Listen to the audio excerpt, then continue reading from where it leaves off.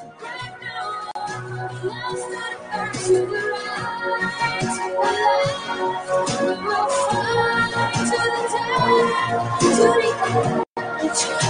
world. It's a brand new world. It's a brave new world. A brave new world. The war is won. That darn microphone. So the war is won. And many people are like, then why? Well, I guess you still can't see it, and that's fine. But I do find a problem when there's lack of public discourse and accountability. Now, many people will say that we don't have news, but we are the news. Every single one of you that tune into me every day are the news, and you just don't see it yet. And it's been like that for a while. I'm going to say this again, and I want you to let this percolate for a second. Freedom is not your right. You don't have a right to be a free citizen innately. You have innate personal freedom. But freedom only belongs to those that are willing to fight for it. Not people that sit on the sidelines. Not people that are like, oh, so we have to send something to do it. Are you waiting for a savior? I think you need to pop over to Venezuela. That's where they get saviors. We need to earn our right to govern ourselves. So when I hear people saying, so we need to do something and send an email to AG, yes, you do. Do you self-govern yourself? Do you expect him to just do it for you? He's just going to own initiative. Do it for you. I want to build a house. I'm going to sit there. Well, I have to work for the money, right? I got to pay someone who's going to do it for me. Or I can get a shovel, watch a shit ton of YouTube videos, work really hard to buy that land, and then build that house. Nothing comes easy. Nothing ever comes easy. And that's because when you come to life here, you're already sinning. You come with, sin. And it's your job to work that off. I mean, in the United States, when you take your first breath, you also inherit over $80,000 in debt. It's not nice, but it's true. Now, freedom can be defined in many ways. Freedom of speech is defined in many ways. People think sitting on a soapbox is freedom of speech. Yeah, that's one of it. Another one is to be able to read, listen, and hear whatever we want. Another one is to be able to redress our grievances and to be able to have public discourse, discussions. Remember, the law says that public platforms can't silence our representatives to talk to us. The law also says that we are able to have conversations with those that we elect, that we should have communication with them, and it's illegal if they say no. Well, that works for everyone except for the Biden administration. Because while everyone is sitting there saying, well, nobody's watching them. Yeah, they're not. And the great thing is that real patriots know, hey, don't watch it yourself. We'll watch it together. That way they only see one person and that's it, right? Just one person and that's it. But here's where the problem is. Public discourse is necessary, very necessary for people to feel that they are governing, right? And see, the slightest thing that no one pays attention to is that you are not allowed to engage in public discourse. I shared in my Telegram channel an email that I got from the local school board saying, we're going to have, a meeting and it's going to be broadcast on YouTube, but we're disabling comments because of COVID. And it's like, I'm sorry, excuse me? So I sent a nice email saying, I'm a little bit confused. Why are you disabling comments? I have the right to have a discussion and ask questions. Why are you disabling comments? Are you going to catch COVID because I comment? Can you not read because of COVID? I'm still waiting for a response, by the way, on that. So what I'm going to do is resend it from all my emails, just in case they'll be like, when it says spam, into spam from all the emails? I don't know. So I'm going to copy and paste that today and send it through all my emails. But how does it feel when the president, supposed president of the United States, doesn't allow for public discourse, doesn't want comments on their websites? Public discourse is very important for our nation and for any nation that declares is a free nation. It's very important. Here's why.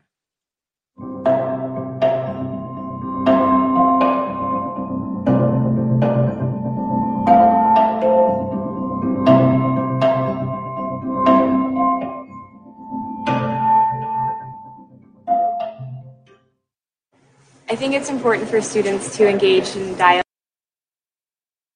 Can you guys hear me now? Can you hear me? Screen is off. Okay, so now you can hear me. All right, let's redo that. That was, I guess they don't want us talking about this. So I'll start this over again, okay? That was really weird because I was hearing everything. So if I wasn't watching the chat, I would never know that there was a problem. That was really bizarre. Yeah, someone's really messing with my feed. All right. Let's do this too. Can you guys tell me if it works? Oops, there we go. All right. So you guys can hear me now. All right, perfect. So let me start this over again. This is from 6 years ago, where they're talking about the importance of public discourse, which is very important.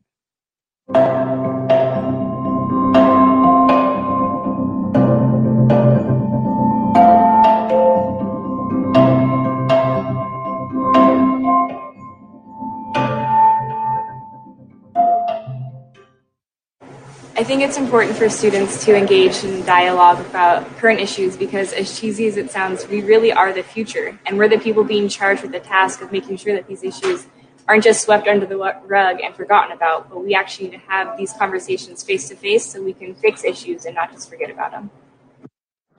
So I think here at WSU, we have a lot of different cultures and a lot of different beliefs among our student population.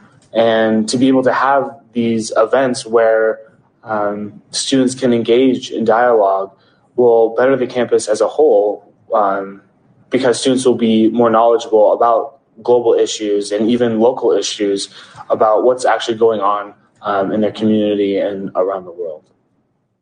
I think it's important because in a college atmosphere, you come across a lot of people with very different opinions than yours. So it's always good to hear all sides of a certain issue.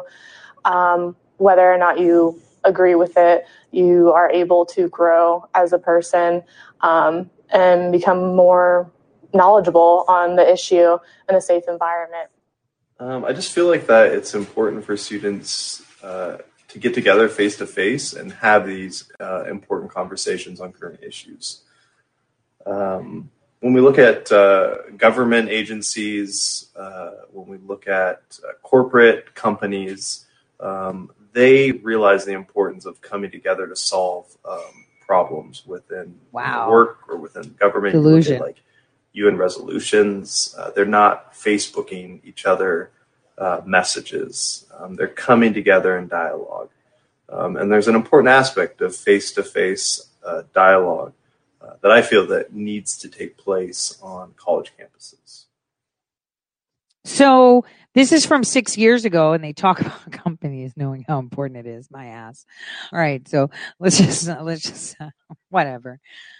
I want to show you something because for me, this concerns me a lot. And this is why these media companies can do whatever they want. If you go, oops, wrong one. Hold on. Wrong one. I wanted to show it to you. There we go. It is that one. So as you could see, this is, hold on. This is the official White House page. Official, right? This is the official channel of the White House, right? This is supposedly the official channel of the White House. Now, the official channel of the White House is streaming live right now. Let me just mute it because Jake Sullivan, are you freaking kidding me? Not even gonna. So everyone's waiting for Chucky to come out with this clown. But look at this. Comments are turned off. Obviously, nobody likes it, right? Only 1,000 people are watching, but the comments are turned off. You are not allowed on anything on this page to comment. You are not allowed to comment during the address. You are not allowed to comment at all. Please take a look at the variations here in the likes and dislikes. You are not allowed to comment. That is violating our right to public discourse and to use that platform to have discussions with each other. Pay attention. If your White House is allowed to shut you up and not let you post, not let you have discussions in chat rooms, right? Then why would a social media company or any company give a shit about your right to access public platforms to have a conversation?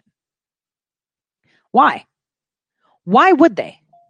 Why would they even bother to entertain you when apparently president, right, the so-called president of the United States says, you're not allowed to have a conversation on my official channels because I don't want to hear from you. This is what this is telling you. No one's talking about that. They all mock it and they're like, oh, look at the likes, dislikes. Of course, all Americans know that this was not an election. It was a selection. All Americans question the legitimacy of this administration. All Americans, and that includes the left that is losing their mind. They have supposedly a president that has been selected and placed in the White House that doesn't talk to the people, that isn't available for conversation. They're using all video and crap. Well, during COVID, when it was really peaking high, President Trump was there almost every day. He would give briefings every day. He would talk every day, and he wouldn't circle back on shit. They would have the answers. So the question to you is, why are they silencing you? If your White House is able to silence you and tell you, I don't want to hear you, so can everybody else. You see, leadership is quite important. When you lead, you have to set an example. Now, leaders are also human and they make mistakes and, they can act in their own capacity. But this is just ridiculous. This is giving a free pass to anybody to say, well, the president doesn't force you, doesn't have to be subjected to your conversations and your comments. They shouldn't have to. What do you mean they shouldn't have to? We're in charge, not them. Dictators tell you to shut up. Dictators tell you you're not allowed to have discussions in my area platform. Dictators just want to talk and they don't care what you have to say. This is the most absent administration causing damage, right? Gas is up. Taxes are up. Healthcare is up. Your kids aren't learning. They're all stupid, right? They're violating your basic rights. I mean, they declared war yesterday, and we're going to go over that. They declared war yesterday. But I want you to understand how the mainstream media, both right and left, are responsible for all of this, right? They're responsible for this. I'm going to introduce you to a couple agencies and a company that you may not know of. And they got a crap ton of money, one of these agencies, in this relief bill. And you have to ask yourself, what? I never heard about that before. So in 2019, I want to go to let them introduce themselves to you. How's that? Before I show you how China has the reins in our social media and media globally, I'll show you. So give me a second. Let me allow them to introduce themselves to you. They'll tell you, here's what we do. Hold on. Let me get that. Who we are. There we go. Let's listen to who they are. I mean, they're getting a lot of our taxpayer dollars. You probably never even heard of them, the USAGM. Journalism, because I wanted to meet people and tell their stories. It's important that I succeed because in order to accomplish the mission, everyone has to know what's going on. As project managers, we support the fine work that our journalists do to bring news and information to our global audiences. You know, I'm well aware that there are tremendous consequences for our reporting, that people are hanging on every word. I am proud of the fact that we maintain high standards of journalism. If you miss only one side of the story, then the story is not complete and you lose credibility. I like doing it because I understand how important it is for our audience that we are in the know. Sports allow me to report on inspirational stories that sometimes surprise even me. I'm from China, and as you all know, there's a country where there's no Facebook, no YouTube, no Google, and you will never find any information sensitive to the government on internet or anywhere else. I believe that we really fill in this demand for quality independent journalism, and I'm really proud of the fact that what we do here not only informs our audience, but also educates and inspires them. I report on all U.S. defense and national security policies regarding the situation in the Middle East. Our responsibility is to make sure that all of the work of the 5 broadcast entities, whether it's somebody running down a story with a lead, anything at all that lands on our floor, it's our job to make sure it's all packaged up, wrapped up pretty, and sent out to our global audience. As an Al Hurra journalist, I am dedicated to covering stories related to human rights, freedom of expression, and most importantly, to giving a voice to the voiceless by hosting activists not seen on other Arabic language networks. Free media contributes to good governance. We live in a world where free flow of information is so important, and to know that we are transmitting that information to an island where its people are only being informed by the official line. There is no objectivity, there is no discussion. It's just one something that is said from the government, and that's it. And we are the alternative, and we have been the alternative for more than 3 decades. We have to do it. We have to tell the whole story. Our audience demands it, and the news demands it. You have to see what I see on this story, and that's what I want to tell you. Dari Washington DC, saya Patsy Widakuswara dan tim VOA. This is who we are, and that's what we do. Ever heard of the U.S. Agency for Global Media? Wait, let me introduce you to a few things they do. So here's some reporting they did, which is quite interesting. You'll be like, wait a minute. So they're admitting of fake news? Oh, yes, they are. And this is your reality, your constructed reality. This is from September 4th, 2020. Now, when I've been saying that we need to get rid of a few agencies, this is one of them. And when I've said the State Department is worse than the agency, you got to listen. Why? Because most of the people that I work with were State Department.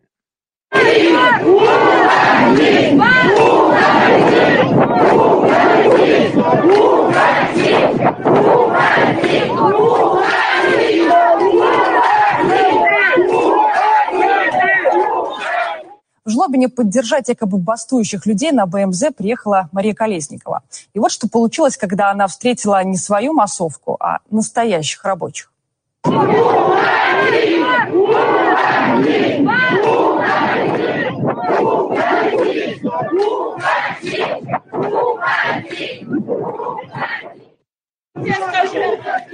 Вы меня указите.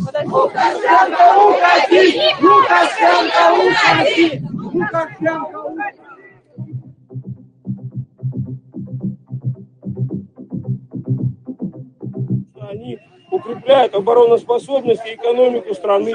Здравствуйте, товарищи! Я, начальник Гомельского гарнизона, полковник Кривоносов Андрей Владимирович.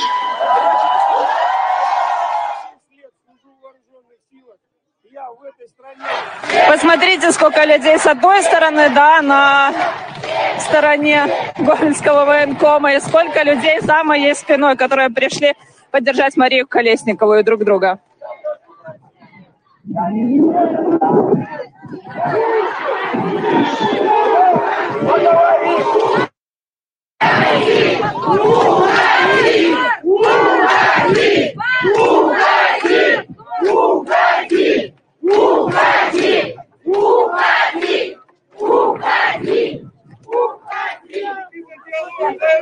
Разрешите, я скажу.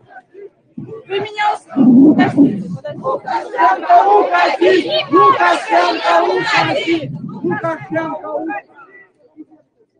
Именно этого и добивается власть. Она добивается, чтобы мы друг друга ненавидели. Пожалуйста, соблюдаем спокойствие и уважаем мнение всех членов белорусского общества. Правда? Okay, guys. So basically, they were showing you how, for those of you that, I'm going to turn this off. So basically, they were showing you how they were fake reporting, how they were saying, I love you, and then they were saying, I hate you, and how her handler that was next to her in the red shirt was agitating them so they can change it, right? This is classic, this is a classic PSYOP, all right? And this is perpetuated all over the world, okay? The shots you heard were from them showing fake opposition. I mean, I could tell you about our National Guard pretending to be Ukrainian, half of them pretending to be Ukrainian and half of them pretending to be Russian and fighting. So that way people can start to get together and start fighting so they can aggravate, because then the pro-Russian Ukrainians saw the so-called pro-Russian Ukrainians fighting the Ukrainians that were pro-EU. And then the Ukrainians that were pro-EU were upset that the pro-Russians were fighting. So then everybody just got into it. And, that was Obama's little trick. See, the role of social media is huge. Now, I want you to see how their employees, how the U.S. Agency for Global Media, I want you to pay attention before we get into who runs the place, who's Chinese, by the way.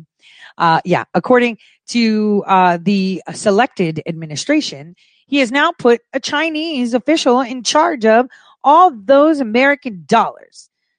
And here are some of the employees that are talking about their work. I want you to listen to them and listen to who gets to say what's okay on social media according to the U.S. government, the U.S. Agency of Global Media. Hawthorne. I'm a Presidential Management Fellow in the Office of New Media, and I'm in charge of social media strategies. My job entails helping the different VOA language services come up with ways to use sites like Facebook and Twitter to engage their audiences and generate content. My name is Wei Lin, and for the last 4 years, I have been the English editor for China Branch English teaching programs. My name is Jessica Stahl, and I'm a social media coordinator and web producer for VOA English Broadcasting. The Student Union blog is a blog about international student life in the U.S. It's targeted towards students who are thinking about coming to the U.S. to study and students who are already here. It's written by actual international students who are here in the U.S. about their experiences and what they're going through as they adjust to their new life. We decided to utilize the social media website as another channel to reach our audience. And because Facebook and Twitter are blocked in China, we choose Sina.com.cn. That's the Chinese equivalent of Twitter. Social media allows people from all walks of life to contribute content and have their voices heard by journalists. We've had a lot of people commenting on the blog, a lot of people joining our Facebook page, asking questions, sharing their own experiences. We do English teaching as a way to help people improve their language skills. We also introduce our listeners to American lifestyle, to American values, to American the way of thinking and way of life. So hopefully that will benefit the understandings between people and cultures. Well, then, isn't it just dandy that we have a bunch of liberals running the place? Wait, you're going to see all of them. I'm going to show them to you.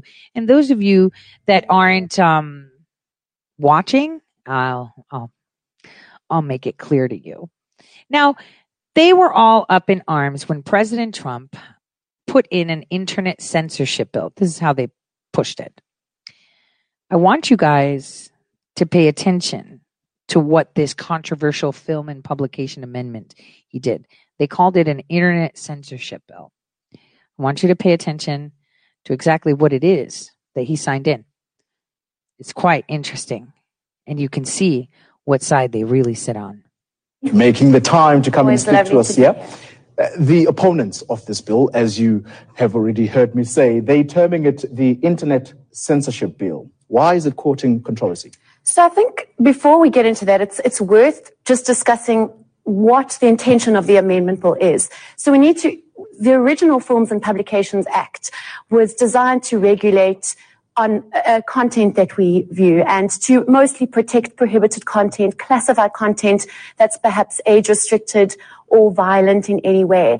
And the amendment bill, which was first introduced into the NA as far back as 2015, was the real intention was there to accommodate how we now publish content on the internet. It didn't account for uploading content onto social media and the various different ways we publish content digitally now. But I think one of the biggest criticisms of the bill is in terms of the act, and this classify content before you published it. So it had to be classified in terms of its age, whether it's violent content. But that was easy when it was just pertaining to videos. They would go to the Films and Publication Board before you could put video to market or distribute it in any kind of commercial way. But now the way that we publish our content has changed so dramatically. So this requirement of pre-classification is not necessarily that practical when it comes to online content. What is so different now? Well, we need to look at the way we communicate now and the way we publish content now. So for example, when I upload a video onto social media, Facebook, does that need to be pre-classified? The way that the Act now has defined film actually includes our own video content on social media. It's the drafting, one of the biggest criticisms of the bill is that there are a lot of ambiguities in the drafting. A lot of the definitions are extremely vague. Another big criticism it has is the live streaming component. So a lot of content we view now is live streamed. You can't predict. How do you classify live stream content because you're creating it as you publish it? Does that mean it's illegal in terms of the bill? These are some of the questions that critics have really grappled with. So what exactly is being encouraged here? Self-censorship, if, for example, I'm going to make a video before I post it online, I need to know exactly or familiarize myself with the rules that if I do this, if I post this video and in its current form, perhaps it might offend another person. Well, I think the underlying intention is absolutely a greater awareness of the nature of content before it's published. I think one of the benefits, one of the good aspects of the bill, some of the new introductions we've seen, is certainly the revenge pornography provision. Now, in terms of the Bill Now Act, any intentional distribution of private content without the consent of the person depicted in the content is actually a criminal offense. That provision, too, has some flaws in terms of the way it's drafted, but certainly in terms of some of the benefits or the new provisions that we didn't see previously in the original Act, that's certainly something positive. Child pornography, for example, as well. Absolutely. That's something that's getting a mention, and some people sitting at home listening to you and I will probably ask the question, so what's so bad about regulating the distribution of child porn, revenge porn, as you've just mentioned? What is wrong with that? The intention is absolutely applauded and very much necessary. I mean, we see in our office daily a proliferation of revenge pornography cases, child pornography cases. It's absolutely on the rise. So absolutely regulating it and making it a criminal offense is totally necessary and very welcome. Our concern is the way the Act now is drafted. So as I said before, as with a lot of the Act, there are a lot of ambiguities. So one of them, for example, is the definition of what exactly is private content. The final wording of private, as it's defined in the Act, is that it's not intended to be viewed by others. But does that mean if I send one person who I'm in a relationship with a private video when I'm in a relationship, I intended him to see it, but we then end the relationship and he distributes it, would that not fall under the Act? Would I not be able to rely on the Act then to institute criminal proceedings if he distributes it? These are some of the questions we're asking with the way the Act is currently, is drafted finally. And a lot of people who were involved in making submissions around the Act, I know Emma from our office made a number of submissions to Parliament, as did many people, were hoping that the final wording would be would not have as many ambiguities. But unfortunately, this is the version that was signed off. I foresee a challenge. Absolutely. All right. We need thank you to very listen much. to that again. Our office made a number of submissions to Parliament, as did many people. We're hoping that the final wording would be would not have as many ambiguities. But unfortunately, this is the version that was signed off. Back then, to institute criminal proceedings if he distributes it. These are some of the questions we're asking with the way the Act is currently, is drafted finally. And a lot of people who were involved in making submissions around the Act, I know Emma from our office made a number of submissions to Parliament, as did many people. We're hoping that the final wording would be would not have as many ambiguities. But unfortunately, this is the version that was signed off. So let me tell you something. These are the only people that had the balls to talk about their country's stipulations. Same thing President Trump put in his. Nobody talked about it. How he was, after he went after Backpage, he made that amendment. And that made everyone livid, but nobody talked about it. Nobody talked about how he made it a crime to distribute things like this. Yet they had the cojones to come out on TV and say, this was being emulated. That was the news back then, that they were emulating what President Trump was doing, and it's a dictatorship to, set standards on what you were allowed to share and what you're not allowed to share. But here's the thing. The left here took it to another level. All right, you want to ban child pornography. You want to ban revenge porn. So now what we're going to do is we're not going to allow people to live stream anymore because we said so. We're not going to allow people to have access to people's content because we said so. But you're supposed to be a platform of public discourse. You're not supposed to discriminate. Well, we decide it's our platform. We do what we want. Okay.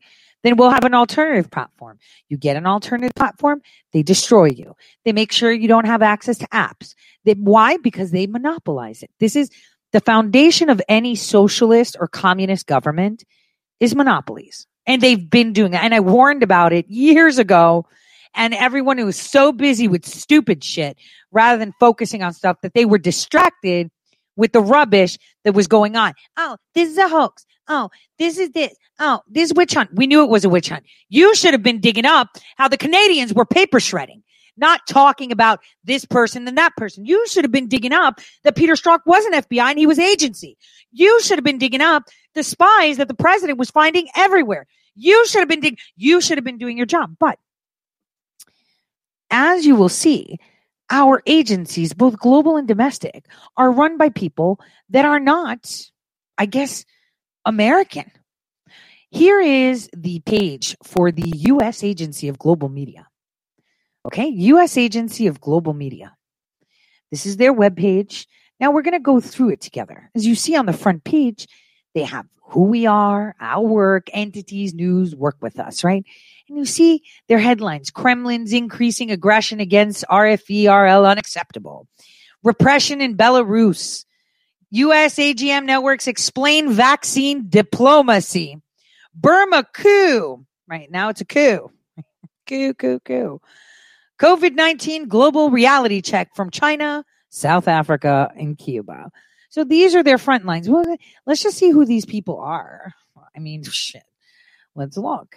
Oh, who are we? Let's see. Let's go to, is it doing it? Yeah, it's doing it. Oh, here they are. Look, they're everywhere on all digital platforms. The United States Agency for Global Media is a network global media agency. The 5 media organizations that comprise USAGM complement and reinforce one another in a shared mission vital to U.S. national interest to inform, engage, and connect people around the world in support of freedom and democracy. Together, USAGM networks communicate each week with more than 54 million people across the globe. Our leadership. Kelu Chao. Our leadership compromises the CEO who leads the agency, senior staff who oversee multimedia broadcasts, as well as technical and administrative support to the broadcasting networks and network leadership. Read more about leadership here. Seems like we got Fang Fang in the Bang Bang. The U.S. AGM has got some Fang Fang going on right there. So here she is. Oh, let's look at look at the leaders. Voice of America, President, Radio Free Europe, Radio Liberty, Director, Office of Cuba Broadcasting, Radio Free Asia, and Middle East Broadcasting Networks. Yeah, so these, I'm not going to get into that super long story. We're not doing that right now. So this is their own .gov page. Now let's go to just a simple Wikipedia of who, Biden supposedly put in charge. Let's take a look. Kelu Chao, who's, heading this whole agency. Okay. Chinese, super Chinese, like Chinese. Oh, Taiwan, because that's not China. She went to school in China, studied in China, went to journalism in China, and she went to Kent State. What other clown do we know went to Kent State that pooped themselves? So anyway, so we've got her, right, running our global media. So, it was funny because Biden wanted Pak to resign, who President Trump appointed, and he was going to fire him, so he resigned him, and he put this woman up. In a time of you're Chinese, why the heck would you put a Chinese person up in office? Maybe we should go see who this Chow lady is. Check everything. I mean, she is a government employee. We should have a lot on her. I'm just saying to all the damn journalists that are watching, Tori says, looking for content, here it is. Do your job. Because I'm going to start showing people who they are. Oh, wait. I just wanted you to know that there was a bill that was passed, right? What was it called? It was called the COVID relief bill, but it wasn't. So here's what the bill had to say about USAGM. Hold on. Am I here? So the USAGM got all this money and they're working together, censorship, blah, blah, blah, but they have to work with the Open Technology Fund. Ever heard of that? Have you ever heard of the Open Technology Fund? Yeah. We need to see who this Open Technology Fund is, the OTF. They're in that bill. They got a crap ton of money. Let's take a look at the people behind the OTF. Are you ready for this? This is where you need to start pulling your hair out and figure out how are they sending all this money to these agencies and these places, and we don't even know who they are. I mean, you don't even know who's on your school board. I mean, I wouldn't expect most people to know this. But look, first of all, let me try to zoom in so you guys can see better. Open Technology Fund kind of looks like a UN symbol. But here we go. Oh, look at that. Human Rights Watch, Information Security Tech, RFA, Alex Dunn. They all look like stable individuals. Stable individuals, complete stable individuals. Stable, beyond stable. Super. This is it. This is what you have that that decides what your policy looks like. All of these people, I'm going to tell you right now, 90% of these idiots have worked for the State Department. 90%. 90%. Here they are. 90%. 90%. State Department. So stable. You're paying for these people to get a salary to silence you. To silence you. To silence you. Okay? They're the ones that are talking about censorship. They're the ones. I just want you to take a look at them because, you know, they're in charge. They're super in charge. These are all the people super in charge of your millions and millions of dollars, right? To silence you. They look like the ones that get offended all the time. These are all advisory council fellows who speak dozens of languages from all over the world and know a lot about internet freedom. Guarantee you, if you dig up their profiles, they're telling someone to get banned off of freaking Twitter and Facebook. I did a small check, and there it was. So, not everyone's very smart to keep their mouth shut and have a clean social media. So here's the leftist side, funded by the government, to make you quiet. Well, what if I show you the right? See, one thing I have constantly said is that in order to have real news, the news should not be funded by any private entity. None. This is why I don't do sponsors. But wait, hold on. But when a sponsor actually came to me, and I was like, well, I'm not going to be putting it on my radio show, when I do live, but I can do it on the podcast. And it was bypassing health insurance so that you can get psychiatric help. Have you guys heard of BetterHelp? So I was going back and forth with them, and I'm going to give them 3 advertisements because I do believe in that. Having struggled with mental health myself when my life collapsed, it was, and then with COVID, nobody wants to see you. And then the only people that will see you will want you to fucking 100 mask, right? Or social distance. I think that's good. So I'm just saying, if I can't back something, if I don't think that it's a good thing, there's no way I'm going to talk about it. And that's my opinion, not, hey, everybody should just listen to me. That's the way it is. But I could never, ever, ever, ever, ever work for an organization, a media company, ever. Why? Because then I have to do what they tell me. I have to say what they tell me. They're going to tell me, you can't say this. You can't say that. You're not allowed to talk about this. I mean, Spotify took me off and didn't even give me a reason why when they knocked me off air. They didn't even give me a reason why, but they have every right to, right? They do, right? But private companies, like even big media companies, right, that have people in TV, social media, and the radio, they tell you what you can say. I mean, I remember when I was at Red State, I was told constantly by Scott Adams, don't refer to Q and stuff like that. Don't talk about conspiracy theories on my radio station. But obviously, when his radio station tanked after they promised him money for advertising just to cause me harm, he got a bit of money and then they cut it. He suddenly, was like, whatever. I'll just give a Q slot to her slot. People that I'm going to stop. I'm not going to be mean. So, companies tell you what you're allowed to say. They pay you. They sponsor you. They promote you. They demand you follow their rules. Now, a lot of you think, you've got some beef with Mark Levin that I've been talking about from day one, right? You got some beef with this person from day one. Well, I'm going to show you why.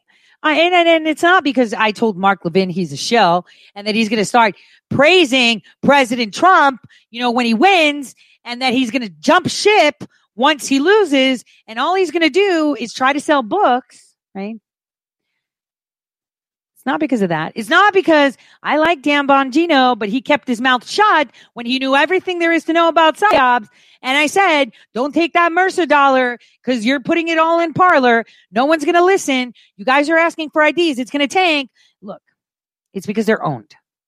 And how do you know they're owned? Well, let me show you. Let me show you how your media, even your right-wing media that you listen to, every time you click and listen to them, they can still get paid. And they're doing their job. And they're saying what they're allowed to say. So let's look at this company. This is a company that does podcasts and programming and stuff like that, right? You see them. Great company. They support Mark Levin, a bunch of other people. Look, it's part of Cumulus Media. Oh, so wait a minute. So Westwood One is one aspect of Cumulus Media, right? So let's just look at careers. Here's the jobs that they're offering. This is now going to Cumulus Media. These people pay Mark Levin, pay Dan Bongino. They sponsor them. They go. They do this, right? So now what you have to do is see who owns this, which is your right-wing news. So look at this. Let me just show you what kind of jobs, they have.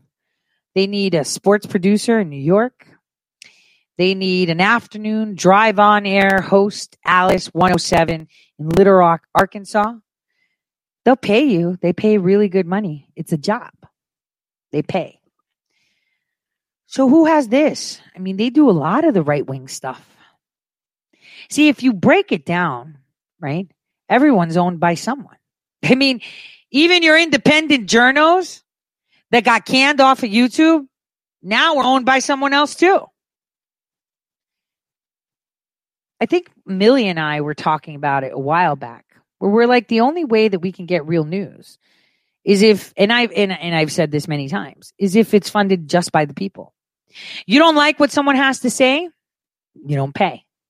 You like what someone has to say, then you pay. And you turn everything else off. You support what you believe is giving you straight out what you need to know. That's how you win. That is how you win. All your media, every single facet, even these newly built things, are all backed by someone, right? Gab, for example, isn't backed by anyone except for the people. That's pretty cool. Okay? Because you know that the minute Gab starts to silence, it's kind of like, you remember how Alex Jones told you guys ban video? I won't ban anyone. He banned Millie Weaver. Remember that? Do you remember that? All right. But then there's still people that listen to Alex Jones, right? Okay. And then I sat here and said, I wouldn't go to Parler. I mean, they asked for all this ID updated and they won't, verify my account unless I provide all this other extra stuff. Seems like a data mine. Boy, was I right. Boy, was I right. I mean, I already knew. That's why I was always on Gab. Always sitting there. Always there. Because I knew. These are things that you can see a mile coming. Like Ebola, any scientist that understands how vaccines work could see that shit coming from a mile away. And it's not the crazy Ebola, right? Remember, we talked about Ebola. There's 6 strains. There's 2 of them that aren't that they won't kill you. You'll get sick, but they won't kill you. But if you've gotten a vaccine that increases your lipids in your cells and you can't break them down, you start to feel foggy. You can't think straight because you got too much fat in your cells and the vaccine is not letting you break it down. And that's exactly what Ebola needs to fester, even the non-crazy virulent ones. Therefore, anyone who gets a vaccine can die from that version of Ebola. And I think it was called, something, it came from the monkeys. Which monkeys was it that they brought over in 1984? I'm trying to access that memory. 1984 came in here. That was the first Ebola outbreak we had. Nobody heard about it. They cleaned it up, used formaldehyde crystals to quarantine the place. People got sick. They found restin monkeys. There we go. So this is how I think, just so you guys know. That's my train of thought to recall. So the restin monkey, Ebola virus. It was the first outbreak of Ebola, within the United States back in 1984. So when you get this vaccine, which hinders your ability to process lipids, you create the most ultimate fester ground for restin monkey, Ebola, which isn't deadly, right? Unless you can't process lipids. So that's the thing. You could see that coming from a mile away. It's like a train wreck and you're just like, oh, shoot. And that's if you're a scientist and you know how these things work. You stand there. Well, if you could do those connections, right? You got to know all the junk for the brain that other people would call that I have, as knowledge, and say, okay, you had to know all those things, right? To know that it was coming, right? Because you have to have a lot of different knowledge that seems irrelevant, but then when you put it in in the right frame, it is. So here you are seeing this train wreck coming. Now, for me, I already knew it because for me, it's history. I say it again, it's history. Already seen, done, dusted. It's history. And in history, I also see that this is over because the people actually take back their nation. The problem, though, with such a reality to manifest, right? Because damn, they're playing up a lot of things, is that you actually do something. You don't just sit there and listen to these people. They're like, yeah, let me show you what Q said. No, Q said it. It's words with periods and dots, period. Stop making fake connections. Stop it. It's not resist, it's resting. Stop making fake connections. Stop trying to make your theories work. It's plain English. Nobody needs an interpreter for English. Now, some things are coded, but looking back, it makes all sense. So again, why are people listening to people that are revisiting things and then making up new? I mean, you have to hold them accountable, right? How do you hold them accountable? By not watching them. By not watching them. Okay? Because then it just makes you dumber. I see so many comments in the Telegram channel, and I'm like, how do I address that? When I have people, tell me, why am I going to tell you? So I'm going to tell everyone exactly everything that's happening so they can mitigate it. The only time I'll say something is if I want them to try to mitigate something. See, today, it's time's up for the Secretary of State in Ohio at 5 p.m. It's done. Finished. He wants to drag it. I'm game on. I didn't want it. I wanted to make it faster. But he wants me to pull teeth now. This is what they do. People need to stop having faith in average people, right? Because everyone's average. Even those in office are average, out of office, with crowns, no crowns. They're just humans. And have faith in God. Listen to your inner voice. That's how you communicate with God. That's how he communicates with you. When you're in danger, you suddenly get this feeling in your stomach and you're like, I don't know where that came from. Yeah. He's like, yo, warning. I don't want to see you get hurt because you're just not thinking right now and you're not paying attention. Or when you meet that special someone, you get like these butterflies in your stomach. You're like, oh no, this is so awesome. And you're just like, what's that? It's your inner gut telling you something. Why don't you just follow your gut? Why do you need someone to hold your hand? Why do you need to be spoon-fed? And right now, when we have the most momentum to knock it out of the park, you're listening to randos that are bringing in a bunch of people that are prominent in the freedom and the liberation of America that are telling you the same thing. No one's going to save you. You need to start doing some work. You need to start getting out. Well, now they're saying it. The point is that they didn't want to demystify. But all these people, these opportunists, have taken you for a ride. I've taken you on a ride of education for 3 years, giving you all the tools you need to see what's up, to be able to see what is happening. There is so much happening in the background that you have no idea about. Why?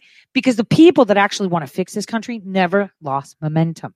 Momentum is necessary in order to get things done. You lose your momentum, you lose the game.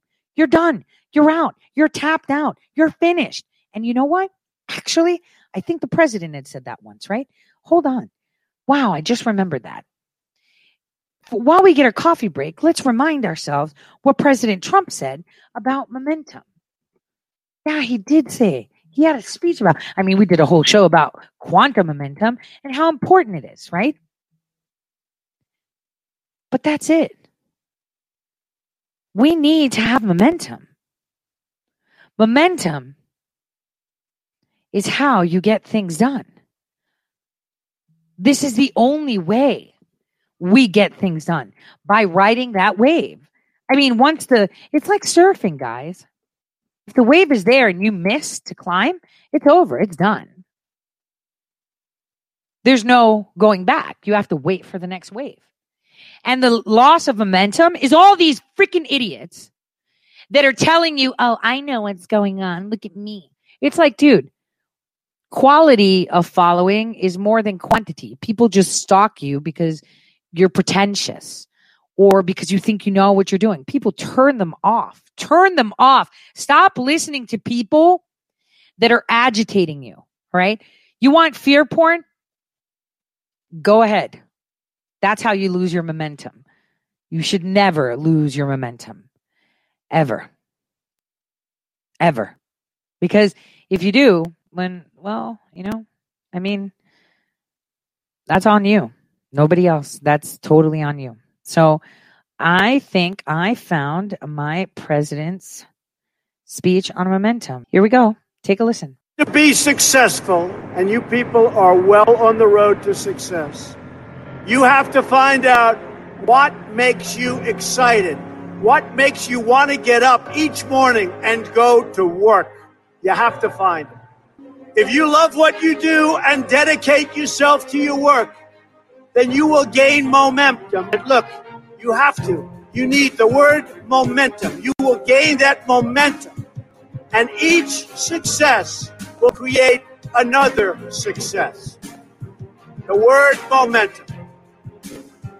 I'll tell you a story that's very interesting for me. When I was young, there was a man named William Levitt, Levittown. You have some here, you have some in different states. Anybody ever hear of Levittown? And he was a very successful man. Became unbelievable. He was a home builder. Became an unbelievable success. And got more and more successful. And he'd build homes. And at night he'd go to these major sites with teams of people.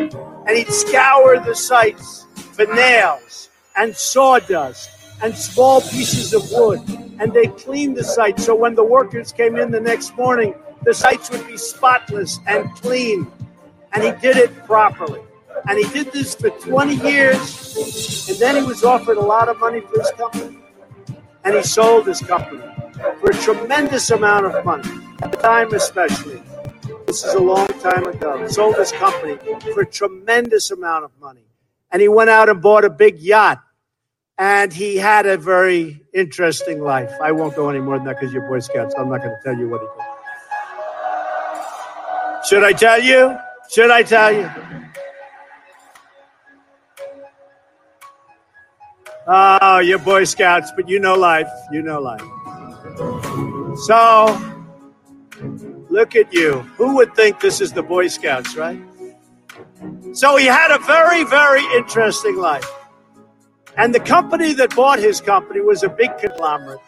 And they didn't know anything about building homes, and they didn't know anything about picking up the nails and the sawdust and selling it and the scraps of wood. This was a big conglomerate based in New York City. And after about a 10-year period, they were losing a lot with it. It didn't mean anything to them. And they couldn't sell it. So they called William Levitt up. And they said, would you like to buy back your company? And he said, yes, I would.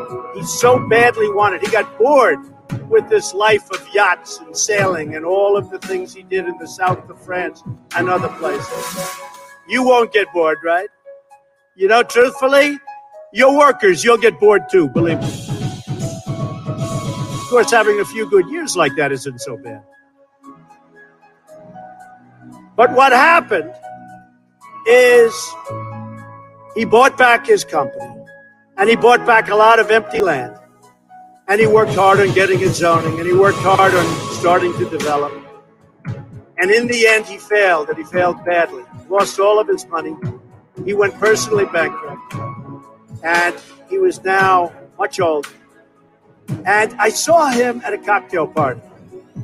It was very sad because the hottest people in New York were at this party. It was the party of Steve Ross.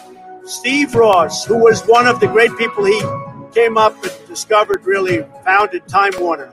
And he was a great guy. He had a lot of successful people at the party. And I was doing well, so I got invited to the party. I was very young. And I go in, but I'm in the real estate business. And I see 100 people, some of whom I recognize. And they're big in the entertainment business. And I see, sitting in the corner, was a little old man who was all by himself. Nobody was talking to him. I immediately recognized that that man was the once great William Levitt of Levittown. And I immediately went over. I wanted to talk to him more than the Hollywood show business communications people. So I went over and talked to him. And I said, Mr. Levitt, I'm Donald Trump. He said, I know. Said, Mr. Levitt, how are you doing? He goes, not well at all. And I knew that. but he said, not well at all. And he explained what was happening and how bad it's been and how hard it's been.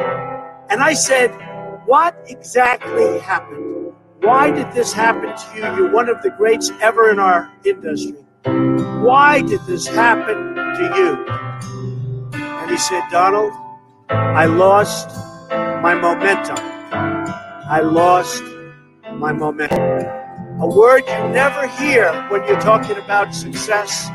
When some of these guys that never made 10 cents, they're on television giving you things about how you're going to be successful. And the only thing they ever did was a book and a tape. But I'll tell you, it was very sad, and I never forgot that moment. And I thought about it, and it's exactly true.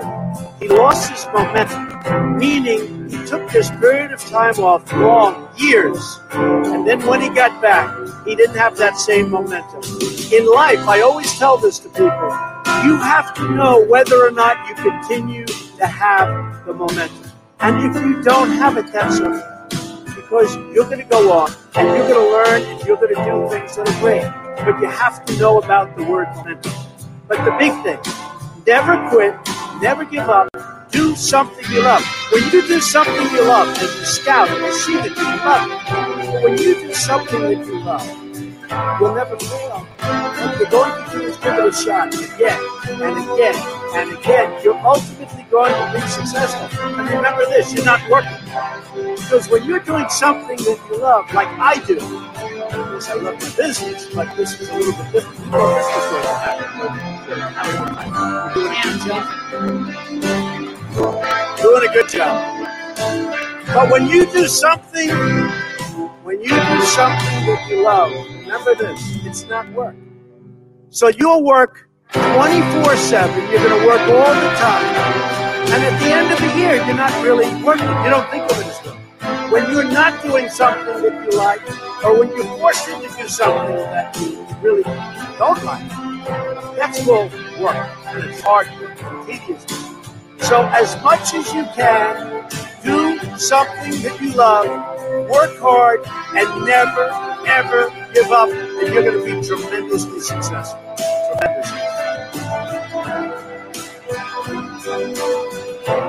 So what did the president say to Boy Scouts? He gave them a lesson that many of us learn in a very old age, which is you should be excited. The music was way too loud, whoever put it together. I know, I agree. I couldn't lower the music and amplify him because it's not mine. It was the video. But what he said was you need to be excited. How are you not excited to take back your nation? How are you not excited to grab hold of your economy and see people out on the streets riding their bicycles, watering their lawns, throwing around a football? How are you not excited to see that? How are you not excited?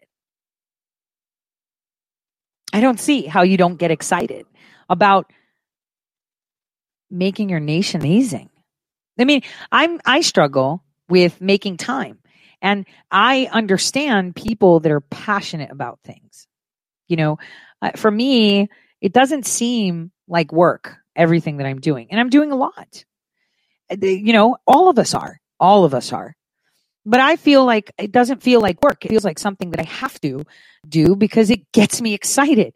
It's exciting to see people want to be free. It's exciting to see people, understand the power they have over their nation. It's exciting. It makes you whole. How does it not do it for you? Now, for all these journalists and, I'm more pro-America and I'm going to do this. I was so pissed.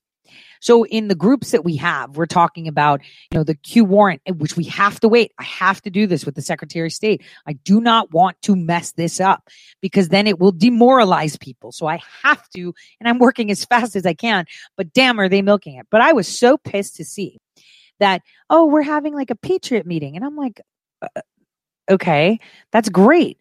But then you're bringing speakers on, right?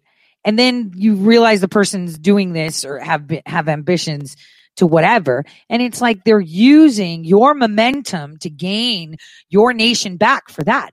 I'm not against people going and meeting and talking and doing. But when you're going to go there and talk and complain, oh, DeWine such this, and you're not doing shit by just complaining and getting together and complaining together. You're supposed to be doing something. And so working to do something, even if it's one letter, one email, where you get together and you're like, guys, what can we do together? Hey, why don't we all chip in our neighborhood and pay for this billboard that everybody watches? It's going to cost us each $2. There's 20 of us. Let's do it. Let's say no masks. We have the right to. If they decline it, it's like I'm a paying client. I can put whatever I want. Like, people can do something. And the thing is that you're still giving in to titles and tiaras. Titles and tiaras follow quiet people or people that they diminish. You know, I feel like I need to take a break. I'm saying if I walk away from not giving you the news for a week, you'll see how there will be no news. Now, that's cocky. But I'll make sure that all my other friends that are working also take a break. I think that's the best way to go. That I just disappear for a week. Nothing to say. No tweet, no telegram, no post, no show, no nothing. And then you can see the garbage they're going to be feeding you. The garbage. And you know, I gave you all these hokey pokey type tools these past 2 weeks to brace yourself. And to also see how they're not coming up with anything and they're kind of using hokey pokey too, but they're revamping it. The point is, I can show you that. I could take a week of sitting down and just doing the lawsuits and pushing ahead and going to Texas myself to see Paxton because he's actually very receptive. So that way you can see who's really understanding what's happening and who's pretending to with their smartass posts or whatever. I'm saying this is how you can see it. I had a conversation with a friend while I was, this morning I was just, I feel guilty. I do. It's like the only time that I spend with my daughter is when we're eating. And when we're eating, I'm constantly being pinged. Like this morning, I went to get prepared for my next scan, and I was trying to find a place where I could get it done where they don't require me to wear a mask, right? And as I was sitting there, it was like ding, ding, ding, ding, ding, ding. My phone was going off all morning. And I was standing there talking to the person. They were like, do you want to get that? Because all my phones were ringing. All of them. Yes, I have multiple ones. All of them were ringing, pinging, texting, calls. And they looked at me and I was just like, and they were like, don't you get anxious? I was like, yeah, I do. But it's going to have to wait because I need to get this done. I am constantly working, not just for the news. And I'm not doing it for me. I'm doing it for my kids, my kids' kids. And for those kids that don't have parents that are doing it because they're too mesmerized with whatever it is to get it done. And I think that's the way we should all feel. Yes, we want to smack all these millennial idiots. But you know what we need to be doing? We need to be driving in traffic with President Trump's inspirational speech. His speeches, just have them hear it. And they're going to have to think it. So they could get angry. Trump. But then they're going to be like, well, I haven't heard anything from Biden. I don't see Biden anywhere. What Trump is saying doesn't sound so wrong. And with the nice music in the background, damn, you be sure. That's how you subtly bring in to perspective what's up. And, yes, I'm anxious when my phone rings and I don't pick it up because I'm like, oh my God, what if I missed the phone call, or something like that. But it is what it is, right? It totally is what it is. I want to show you again, because I think a lot of people forget it, because I heard a lot of people saying, well, no one got in contact with me. Look, I'm not even his constituent. Okay. And I'm going to show you what he sent me. Step-by-step rules. So he called me Mr. Maris. I guess I don't know why he said Mr. I guess maybe because it was so spot on. So that's the email that I got from him. I should read to you what I sent to him. Okay. I'll read it to you. And then I'll read the response. So that way, the people, who are listening to this on a podcast can hear it. So I sent him an email on the 12th of February, and the response I received was on the 18th. So he responded to me within 6 days. And I said, subject, concerns of national security and severe negligence. Dominion Enterprises was engaged to contract, along with other companies, to provide equipment for your state's elections. It seems that the Secretary of State had agreed that all but their source code, which is the software in question by myself, a casual cryptographer, I bring to question. The encryption decryption secret key used is a frog block cipher. Which means that it does not merely decrypt, or interpret, but in essence, it takes direction from an algorithm within, which gives instructions. In other words, the outcome of a tally is pre-programmed and or even accessible via a backdoor to run scripts to balance it. In other words, pre-programming the outcomes. This is observed by the results during the 2020 elections and the Secretary of State's failure to inspect it. Our elections are a matter of national security, and as an American citizen, I am afforded free, fair, and transparent elections. Transparency is the issue here. The Secretary of State had awarded Dominion Enterprises the ability, as with other companies, to be selected as election voting system. The process is as follows. 1, response to RFP. That's the request for proposals. So that's where the state guys puts out a notice saying, hey, we need election machines. And then all these manufacturers and companies are like, yo, we're here's what we can offer, right? So that's the first step. 2, notice of intent to award. So then the state sends a letter and says, yo, I like what you have to say. I like the price, whatever. I'm intending to award this to you. 3, escrow contract. 4, final contract. Step 3, escrow contract is the issue. The Secretary of State has engaged in an escrow company called NCC Group. That means that NCC Group inspects and provides a report. The state officials are then presented with a report, and the EAC certified vendors that certify the software inspect everything but the source code and accept the NCC Group's determination report without examining it. NCC Group is a British company with rep offices around the world. NCC Group's board of directors is comprised of former foreign intelligence, former foreign government servants such as GCHQ, MI6, German intelligence, Canadian intelligence, cyber intelligence of UAE, to name a few. Their U.S. office is claiming residence in the state of California. Aside from the foreign nations concerned inspecting and verifying the source code, NCC Group inspecting Dominion Enterprises is also a conflict of interest.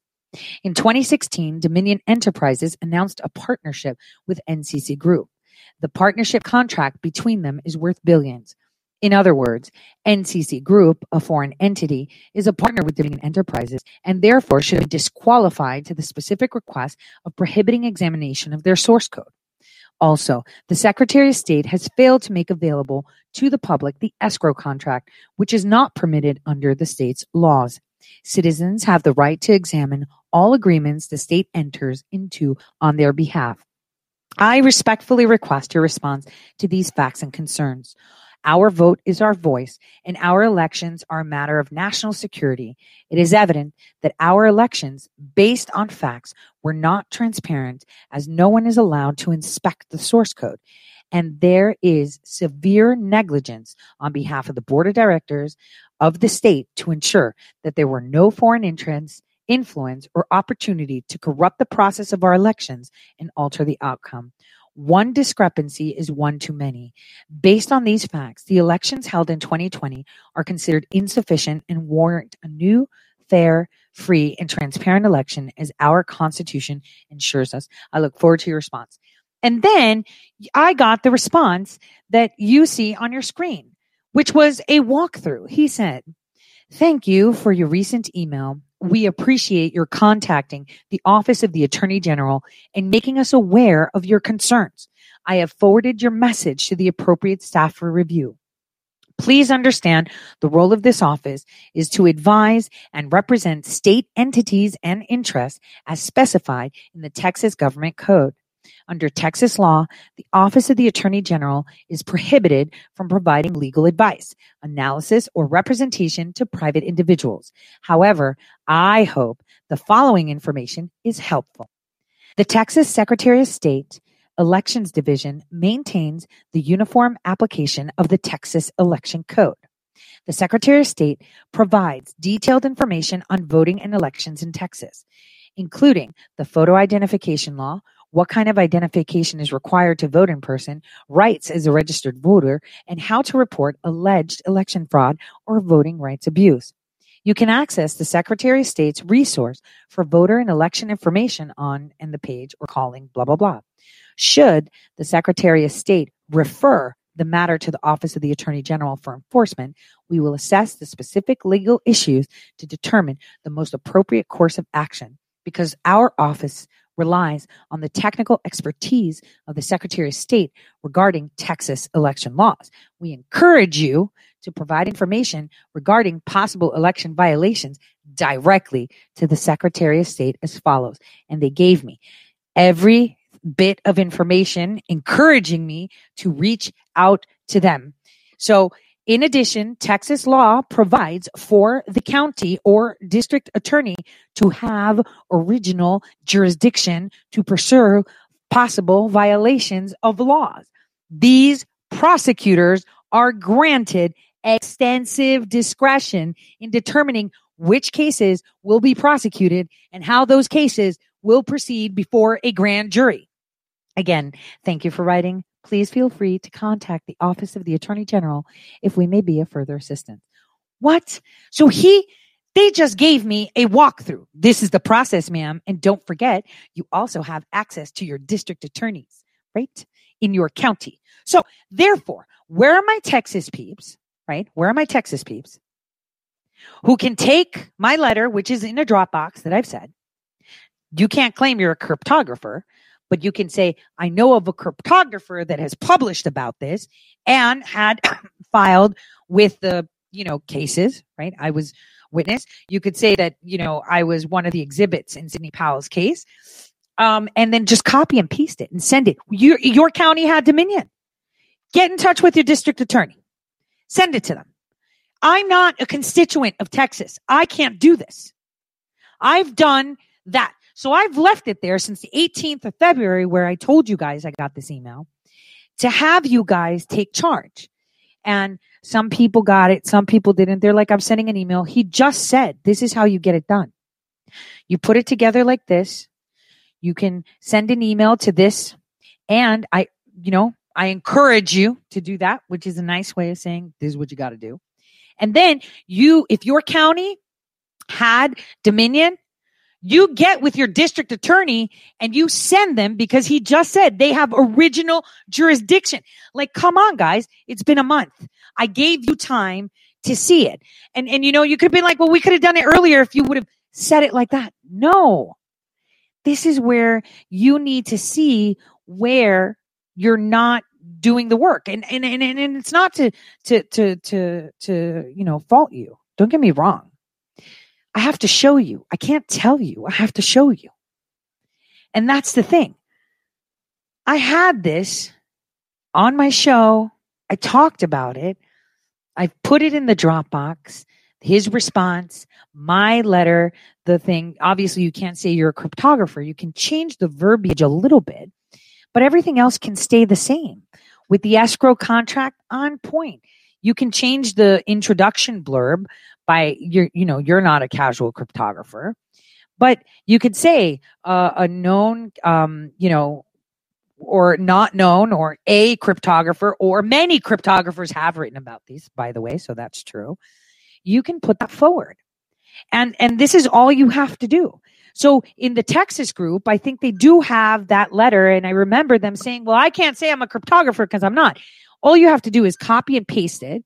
You're going to send it to your Secretary of State. And then if in your county you have Dominion machines, this is where you get in touch with your district attorney and say, say something to the effect like, you are the district attorney for my county and you have original jurisdiction to pursue possible violations of the law. And I am bringing this to your attention. And then you can copy and paste the whole thing, stick it in there, make sure it sounds like you, that it's not me talking, not like the words. You can leave everything like in the way I explained it of the process of voting and what happened and this, problem.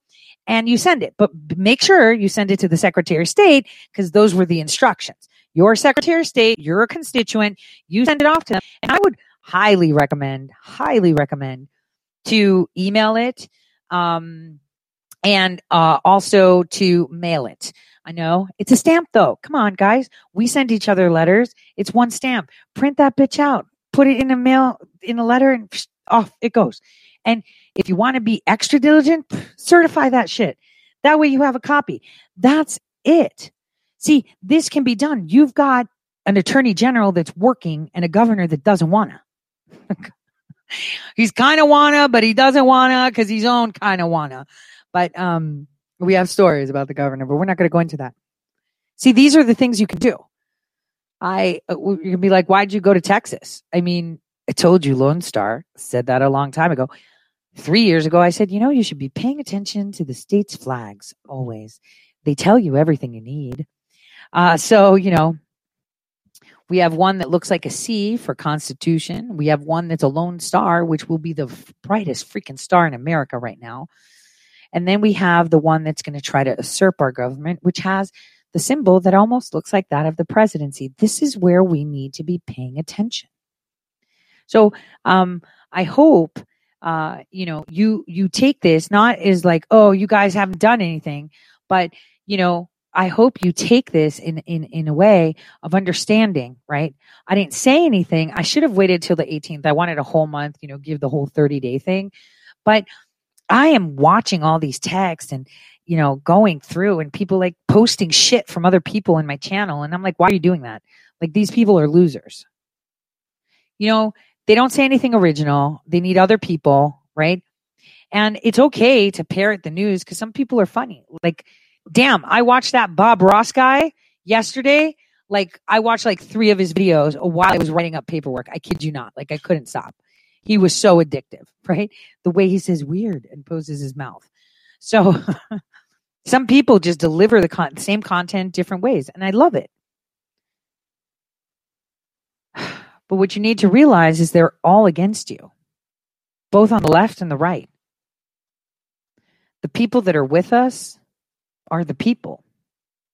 And as long as these people are sponsored, funded, pooling their money together, doing something, and they're all worried about this, right? I really don't give a shit about the money, honestly. And that's why it struck me like crazy when I saw I could buy a car, because I'm not doing this for that. It'll come. God has never let me without food in my belly, without a roof over my head, right? He's never left me hanging. So he's never left me hanging. And if you believe that he will never let you hang when you're doing something good, damn, does that shit work? Dang. And even with these lawsuits, I was thinking in the back of my mind, damn, how am I going to do this? I called around attorneys. And then I just said, you know what? I'm going to save up. When I get paid every 1st and 15th, right? And I was like, because I have a project that's in the works that I can't talk about because I don't want to be 404'd. That's really taking a lot of my, I'll just leave it at that. Let's just leave it. So going back to it, I thought of that, and look at that. Not only do I get a car, but I get actual lawyer fees, because I was like banking on paralegal fees. I was actually thinking of going to Case Western and hooking up with one of those, law students, be like, yo, you want to like fix this for me and make it really hot? And I'd go to the Republican one and find them and find them. Yeah, why not? Right. And get it done. But now I can actually get an attorney that I know is awesome. He's actually gone head to head with the government a lot of times. He's gone head to head with DeWine too. So I'm really excited about that. So again, thank you, because I mean, it's us. We're all doing this. So that's what's so cool. But see, like this Texas thing, it's not my state. I don't have a lot, but I was actually thinking of going down to Texas. If I can get an audience with someone that I'm trying to get an audience with.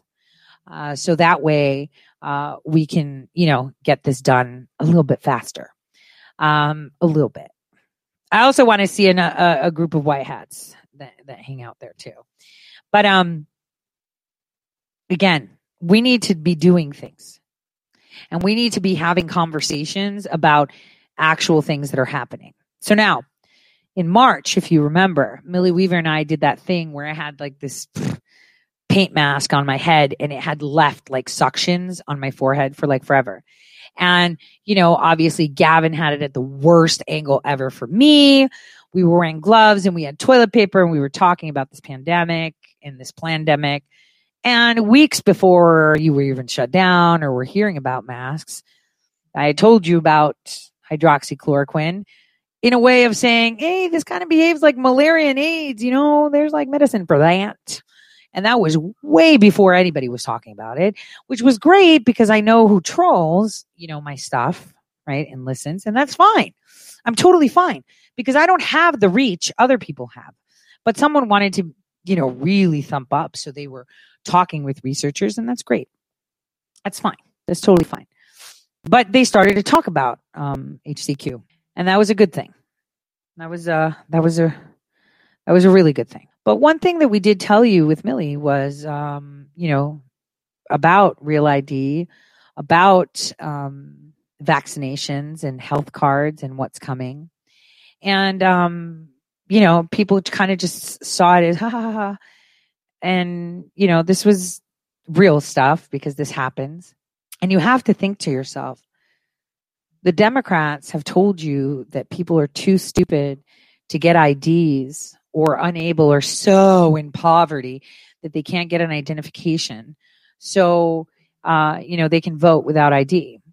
But now they want them to present ID in order to get vaccinated. And your vaccine will also provide you an identification. This is a really big problem, right? Again, I stumbled upon a restaurant and I put it in Telegram, and I've tried to contact them. They took down their contact info. I'm going to first contact them because I wrote a little draft article so we can make that shit go viral. How they're demanding people to violate their own health privacy to be able to sit down and dine. Now, you might say that's a private company, can do what it wants, but it can't ask you to violate your own rights. So this is terrifying because what I'm going to tell you is, remember how I showed you at the beginning of the show today how Biden is not allowing you to have comments or have discussions on his platforms. Therefore, that sets an example for other companies. Well, which company or which facet in what industry can demand it from you? The airlines. The airlines can demand that they see your rights. And remember what I had said about Obamacare. I'm going to wait a second while I take this off the screen and get you down a history lesson. I want you to remember, what had I said about that before? Do you guys remember? Let's see.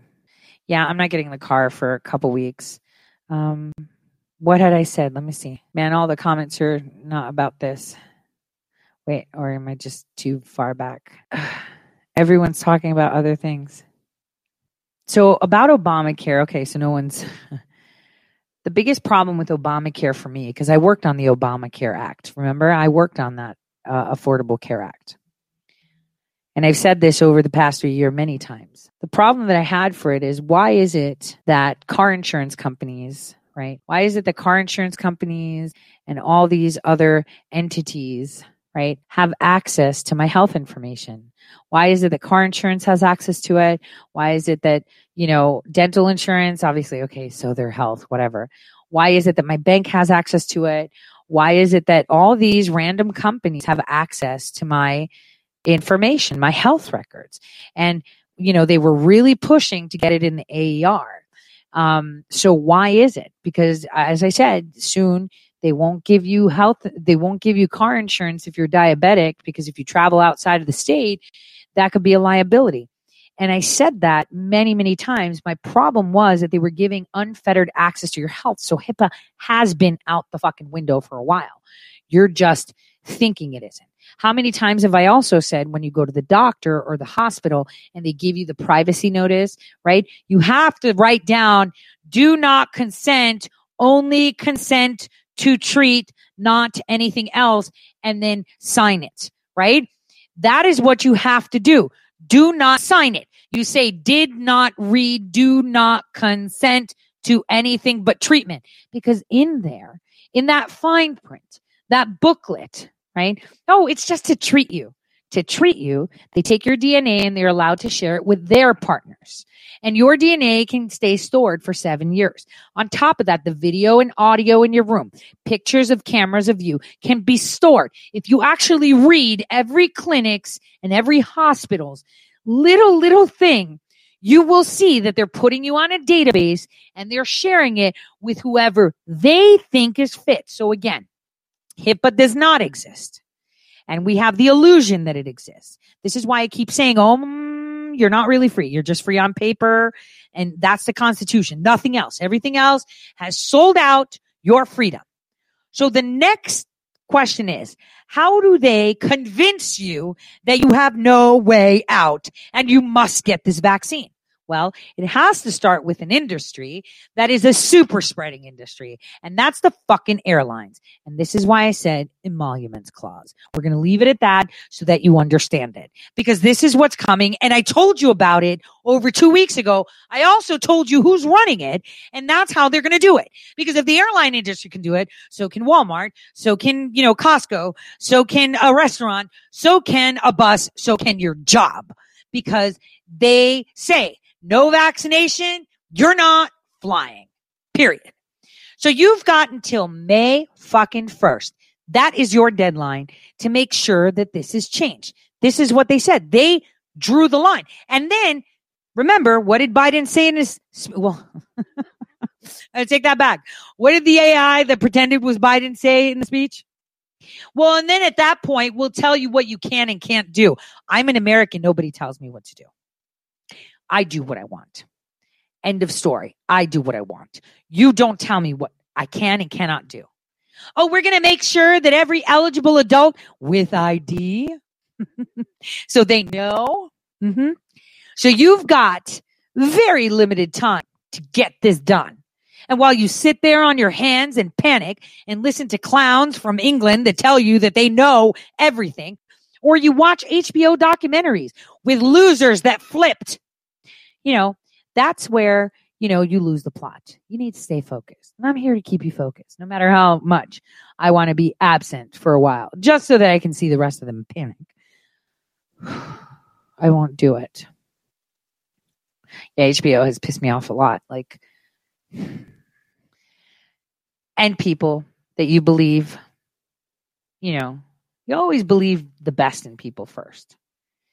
And, I actually had this conversation with my daughter yesterday. She's like, why do you do that to yourself? Why do you trust people? I mean, you were betrayed by, someone really bad and, and she feels bad about that. And I was just like, she's like, but why did you trust all these other people?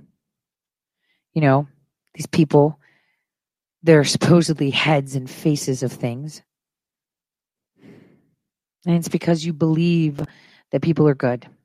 You believe that no matter how evil or tempted they are, they will always choose the warm embrace of love, unconditional love, and just being excited for helping other people.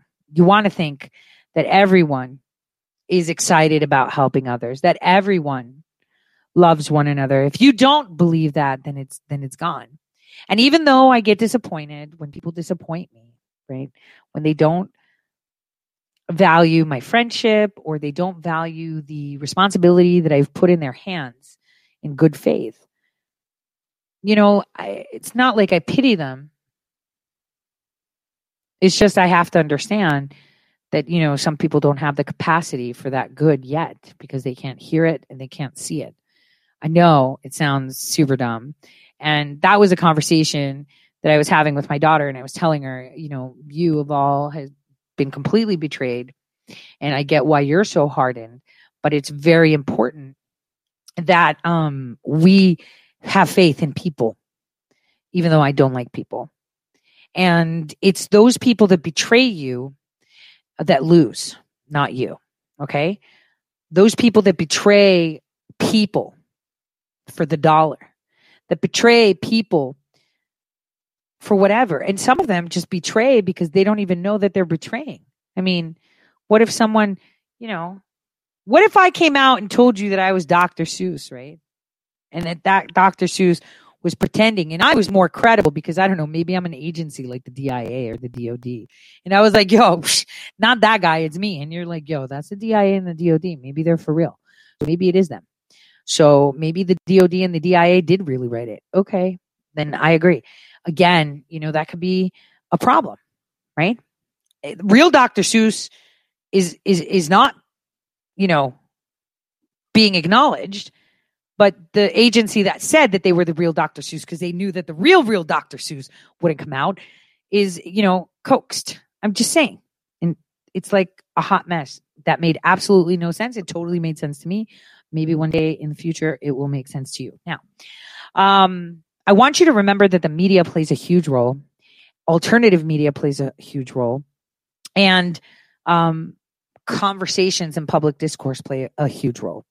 I found this incredible clip about the forgotten army that almost stopped communism in Russia. You never hear about them. And obviously, they're called something racist, the White Army, but it's not because they're white in skin, but they were white as in clean, okay? Like meaning pure light, pureness. I just wanted to make that clear. It was a version of white in Russian, not that you're white-skinned, okay? White Army is not white-skinned. It means one of peace, one of love, one of light, one of good, okay? So I want you to listen to this. It's quite fascinating. Haven't read up on the Russian Revolution and Russian Civil War, you may not have heard of the White Movement and White Army, nor the Russian Liberation Army.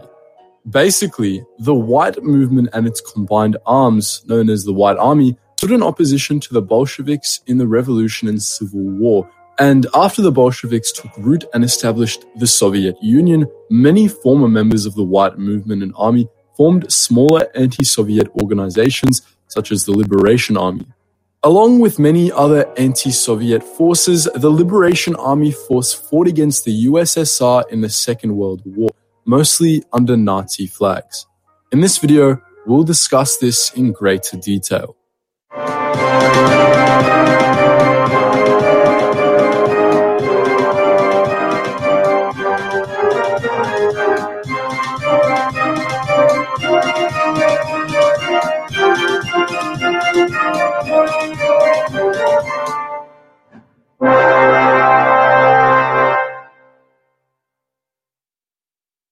So, before we discuss the whites, just what was this revolution? The Russian Revolution was a period of social and political upheaval in what was then the Russian Empire, and the Russian Civil War was the violent conflict which ensued. In 1917, the final year of the Great War, two marked revolutions occurred, one in February and the other in October. In the February Revolution, Russians massed in the capital city Petrograd, now St. Petersburg, and protected the Russian monarchy, inciting Tsar Nicholas II to abdicate and ending the Romanov dynasty and Russian Empire. In the monarch's place, a provisional government was established. As this government favored aristocracy and capitalism, the soldiers and working class weren't satisfied, and they stirred unrest in a network of socialist political organizations known as Soviets. One of such organizations were the Bolsheviks, which was spearheaded by Vladimir Ilyich Ulyanov, or Lenin, a revolutionist who fought to pull Russia out of the Great War. After the provisional government chose to keep fighting the war against Lenin's behest, the Bolsheviks transformed their workers' militias into a paramilitary volunteer force known as the Red Guards, and later the Red Army. And in October 1917, they overthrew the provisional government and pulled Russia out of World War I with the signing of the Russo-German Treaty of Brest-Litovsk. The Bolsheviks enforced their rule with violence, and this incited counter-revolutionary organizations to step up. There were many such organizations, each with varying political stances. Some favored monarchism, others republicanism, liberalism, capitalism, alternative forms of socialism, and a range of other isms. But most of them fed into the stream of the Big Tent White Movement and its army, which was reinforced by Bolshevik-fearing foreign nations, including the Allied forces of the now-ended Great War. The civil war which ensued resulted in the defeat of the Whites by the Reds and the maturation of Bolshevism in the form of the Soviet Union. And by 1923, between 7 and 12 million people had become casualties of this devastating revolution. So, who exactly were the Whites? What did they want and what happened to them? Well, it's important to understand that the White movement was first and foremost a political movement without unified leadership. Basically, anyone who wanted to shut down Soviet and Bolshevik organizations and return some semblance of order to Russia was for the Whites. But this doesn't mean to say that the Whites were leaderless and entirely scattered. Each of its constituent political organizations had its own form I wanted of to show leadership. you something. Something that is a constant in many. Do you see that picture? Who's that? That's Goddess Columbia. That's Lady Liberty. It seems like Lady Liberty appears in all great revolutions where they're trying to fight oppressions. Do you see her chains broken and spreading her arms? Seems like she's always everywhere.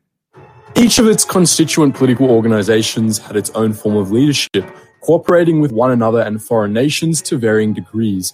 And leadership within the White movement's various forces was often assumed by former military personnel and, thus, reasonably strong.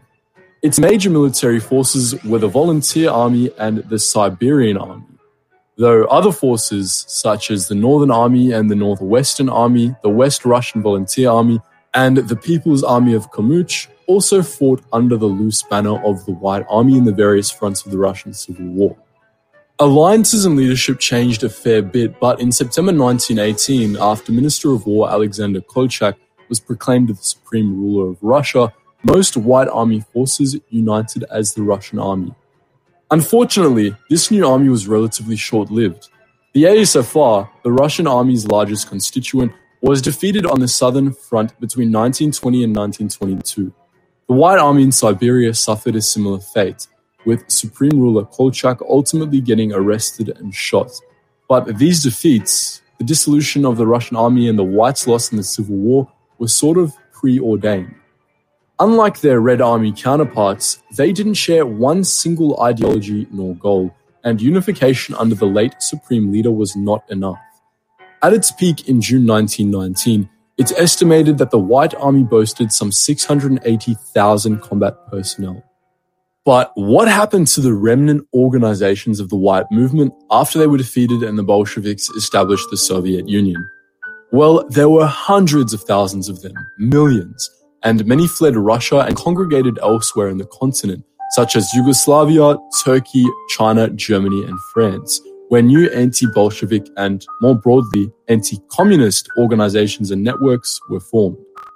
Some of these military organizations, such as the Russian All-Military Union, the Brotherhood of Russian Truth, and the National Alliance of Russian Soldierists, harried the Soviet Union with guerrilla warfare to little effect.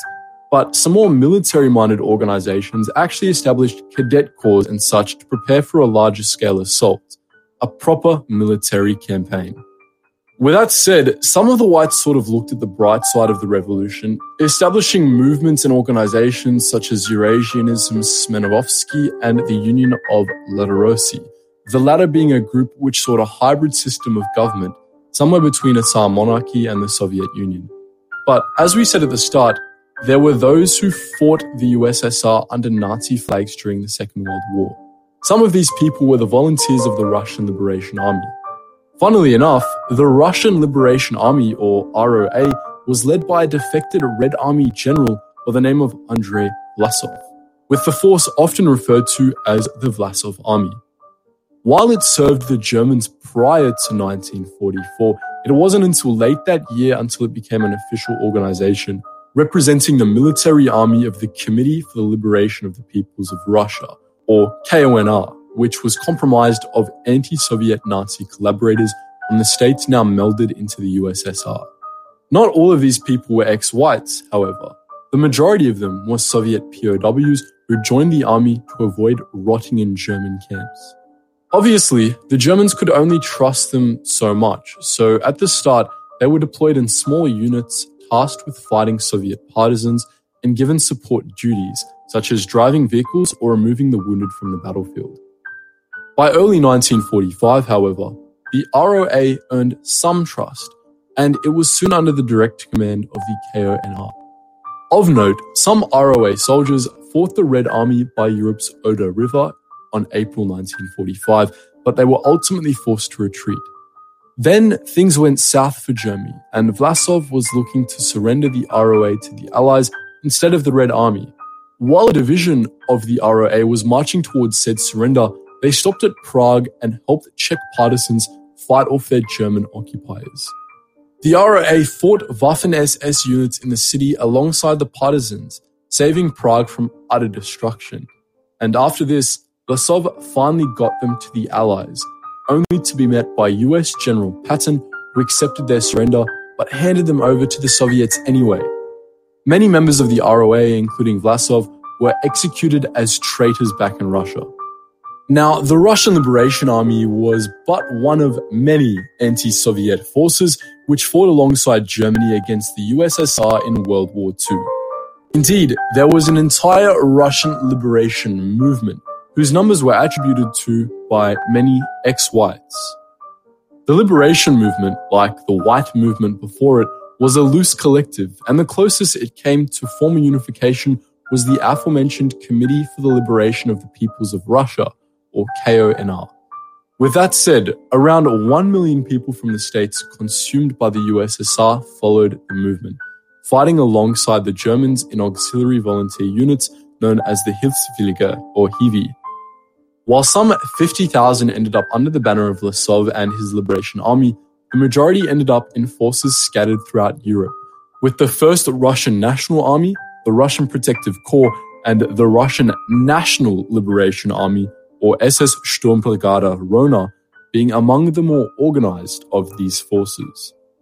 One of the few anti-Soviet organizations which didn't seek German sponsorship was the aforementioned National Alliance of Russian Soldarists, or NTS. When deciding with whom they would side, the NTS's leader, Sergei Badylakov, said, "Not with Stalin, not with foreign conquerors, but with the entire Russian people." The NTS, conceived by white movement veterans from the early 1920s, persisted as an underground revolutionary movement until the fall of the USSR in 1991. Overall, both the white movement and the Russian liberation movement were loose movements toward a plethora of similar but by no means identical goals, and without unified, clear goals, they were both predestined to fail.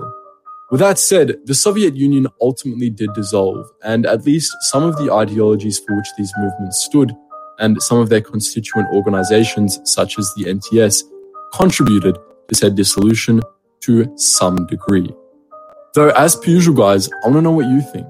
Had you heard about the White Army before this video? Did you know about all the different factions of the White Army and how disorganized it was?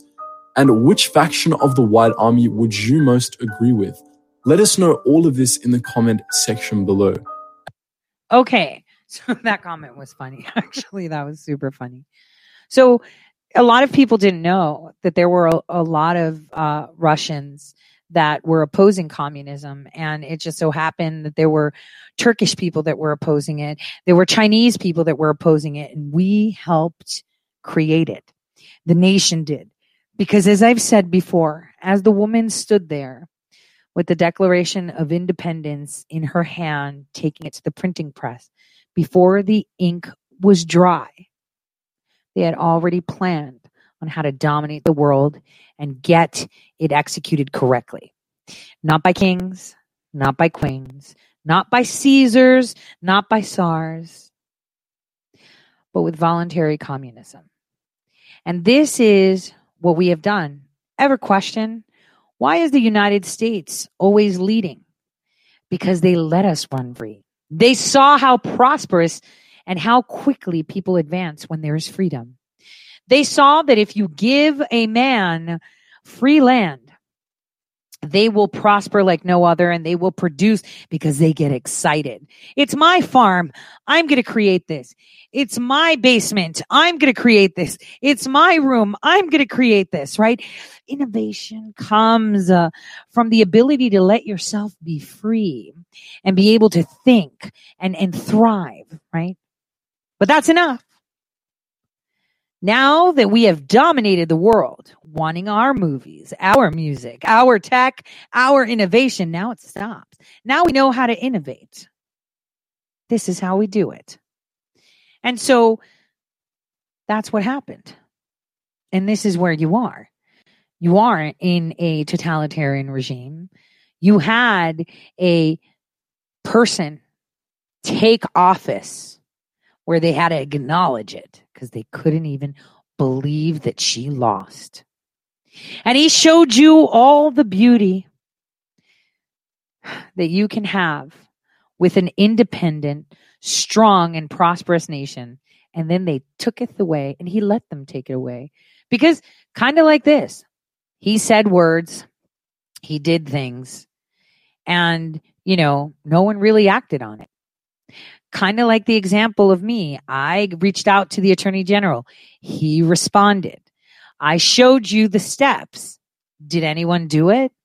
Did anyone actually take it and say, wait a minute, okay, first step is I got to tell the state's, the Secretary of State. Second step is, okay, in my county, did they use Dominion? All right, let me get with my district attorney. I want to take a case. I want them to investigate. I'm filing a complaint. I'm sure that there's 10 Texans in one county that are talking somewhere on Telegram. They could say, how about all 10 of us file the same complaint at the same time? So if it's an identical complaint, he's going to have to see it. I mean, it's not just a one-off. Oh, we were so busy. Well, let's be busy with 20 identical complaints to one U.S. district attorney in that county. He can't ignore all 10, all 20, all 30, all 40. The bigger, the better. The larger the volume, the more it is seen. See, you can only be given a shovel. If you want to make a mountain, God might just give you a shovel and say, start making it. That's the thing. Your Secretary of State and your district attorney. If your district attorney doesn't have jurisdiction because you had no dominion, it doesn't matter. ES&S, same process. Got it? Same process. So in that letter, you could say, because this is seen in Dominion, the same process is happening with ENS, and I'd like that investigated too. Because we're not targeting just the software. We're targeting the process. The process of having a company that's foreign owned, run by foreign intelligence, that is also a partner with Dominion, which is conflict of interest and foreign interest. And in the case of ES&S, it's a foreign company taking on the source code. I mean, come on, look into it. And I want a response. You don't just give it to him. You're like, I'll be anticipating your response. That's how we do it. So this is it. You need to take control. How are you going to self-govern and be free if you're not willing to do the work? And it's simple work. It's ready for you. All you have to do is this. And that's what the president did for 3 years. He showed you the ugly face of the media. He said, stop watching them. He showed you the ugly face of these investigations. He said, pay attention. He showed you all this, and he's like, if they're doing it to me, they'll do it to you. And, obviously I said the same thing to my audience. If they did it to me, they're going to do it to you. And 5 years later, people realize that the Attorney General of North Dakota can just investigate anything they want about them because he feels like it. 5 years later, right? But I was saying, and that's crazy. That doesn't happen. Well, look what happened to Donald Trump. Look what happened to Tory Maris. Same shit, different people. There's tons of other people that have had this, happen to them before. And the thing is, Red October, this is going to be the craziest October you've ever seen. And, I'm kind of glad that my child was like, I don't want a sweet 16. I want a sweet 21. So, because it's going to be cray-cray. It's going to be very cray-cray. So what do you have? You have time up to May 1st to make sure that your states do not mandate vaccinations. And if any company within your state, either that be for employment or enjoyment, forces you to have a vaccine within your state to enjoy their services or to be able to work, you need to bring it down as discrimination. You have to do that. I'm one person. Well, we're a little bit less than 10 people. Still not in every state, okay? You have to do it.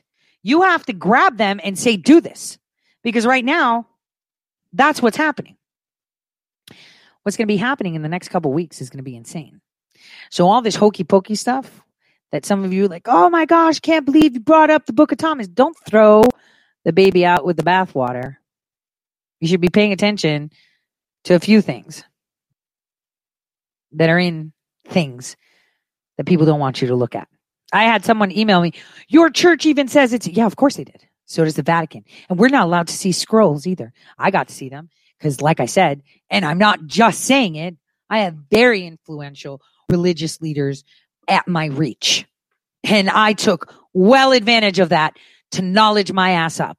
I've been to those places where you got to wear gloves and you're in like some special room to read shit because I took advantage of that because I wanted to know. I wanted to learn. I wanted to have control. And I want you to know that this is exactly why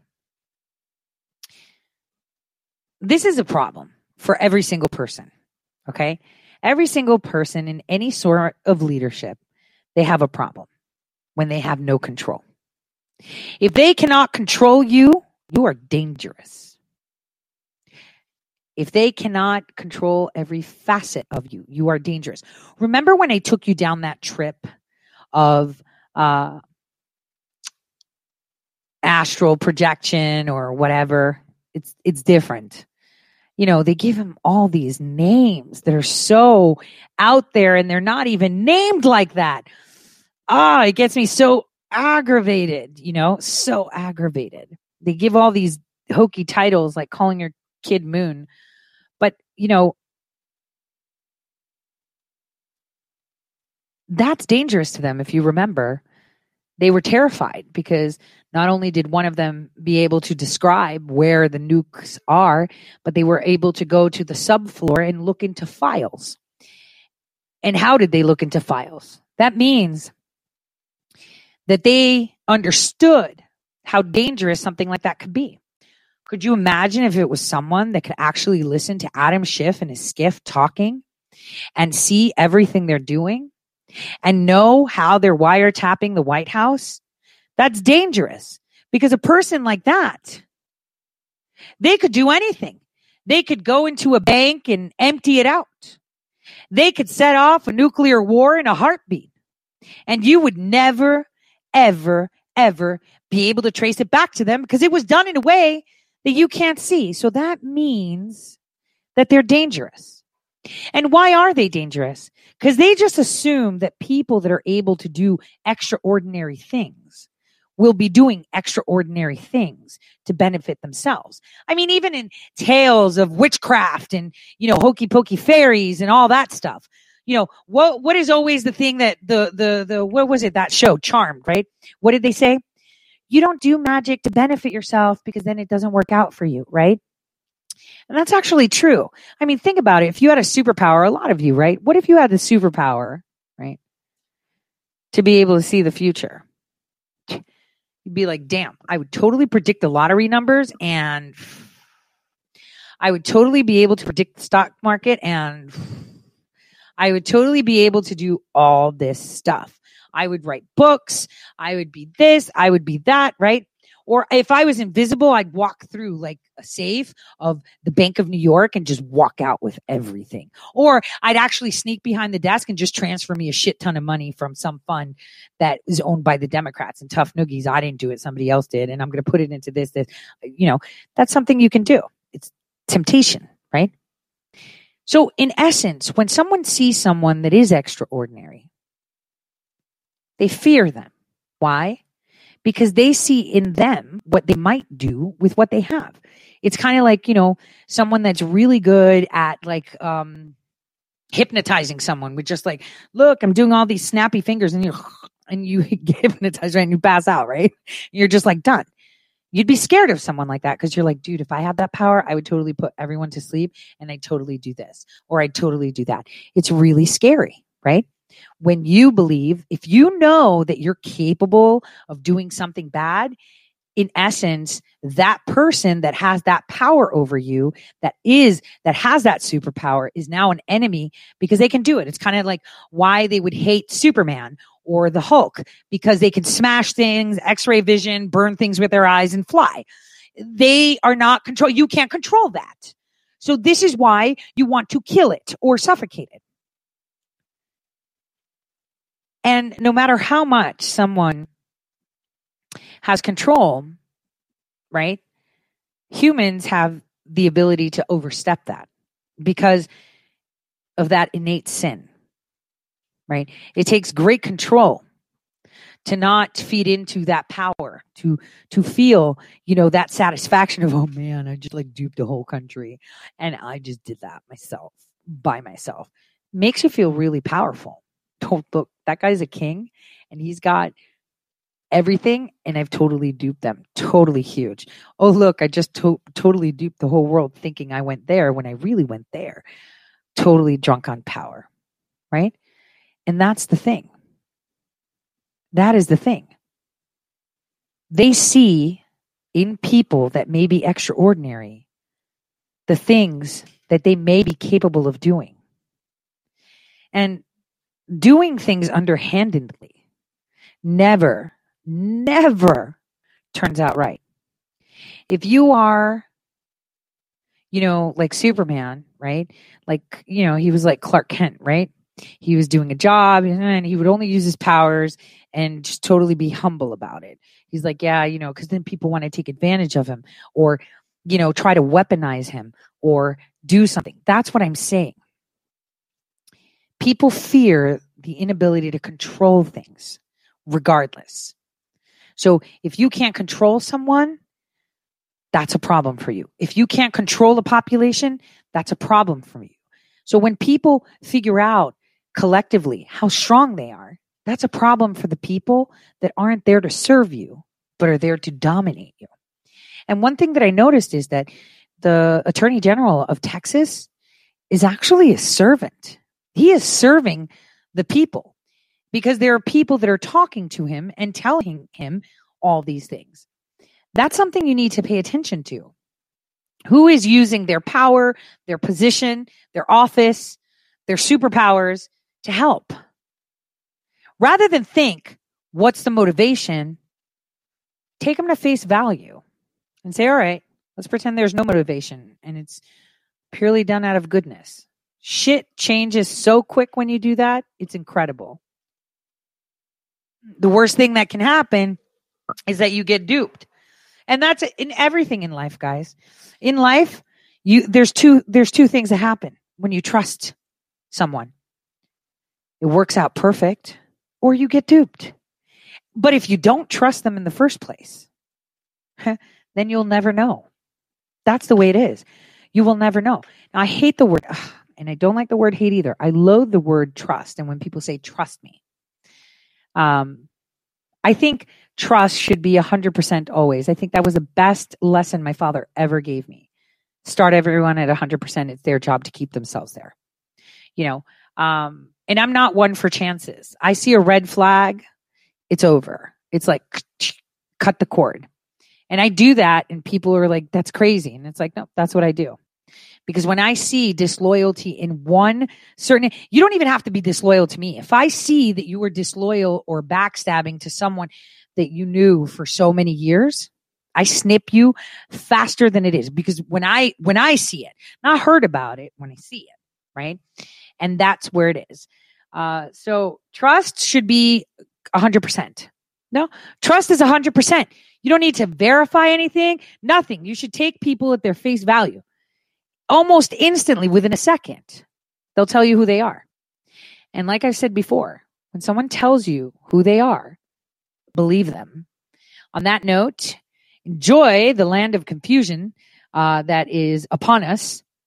And this weekend we're doing movie night, and Saturday, it's like super busy for me because I'm going to catch up on things. Like I've been meaning to go grocery shopping for 2 weeks. That's how bad it is.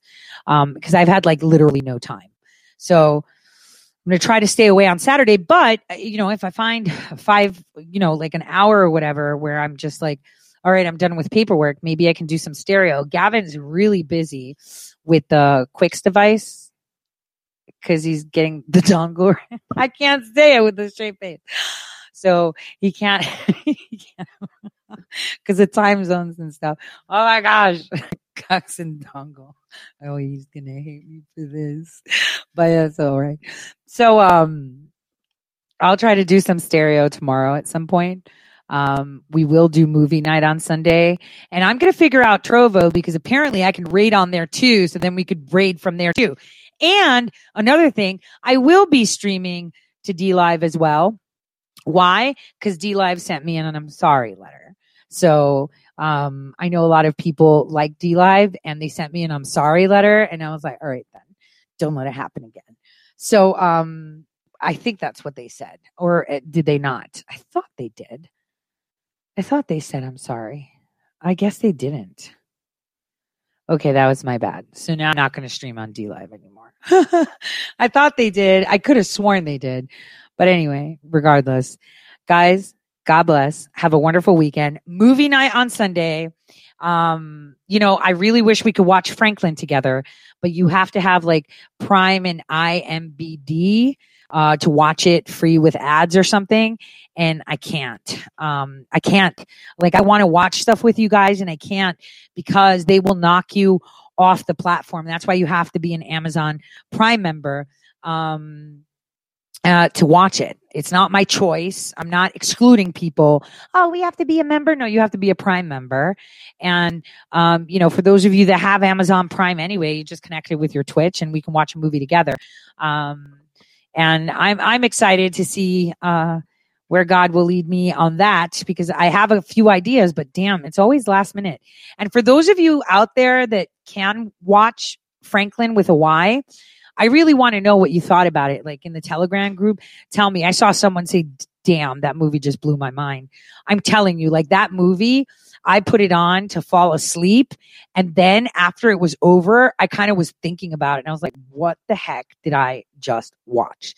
So, Franklin, for me, was like, you don't see movies like that. That was like 2013, right? So we're going back like 8 years and I still remember its effect on me, right? I remember sitting at the edge of I sat up on my bed when I should be sleeping and I was like, damn. So it was pretty good. On that note, God bless everyone. For those of you that are on Twitch, we're going to be rating. For those of you that are also Twitch Prime members, Sunday night, we'll have our movie night. And then I'll try to do a stereo tomorrow. God bless all of you. Stay frosty. I must have dreamed 1,000 dreams and haunted by a million screams. But I can hear marching feet. They're moving into the street. Did you read the news today? They say the danger's gone away. But I can see the fire still alive. They're burning into the night. There's so many men, too many people making too many problems.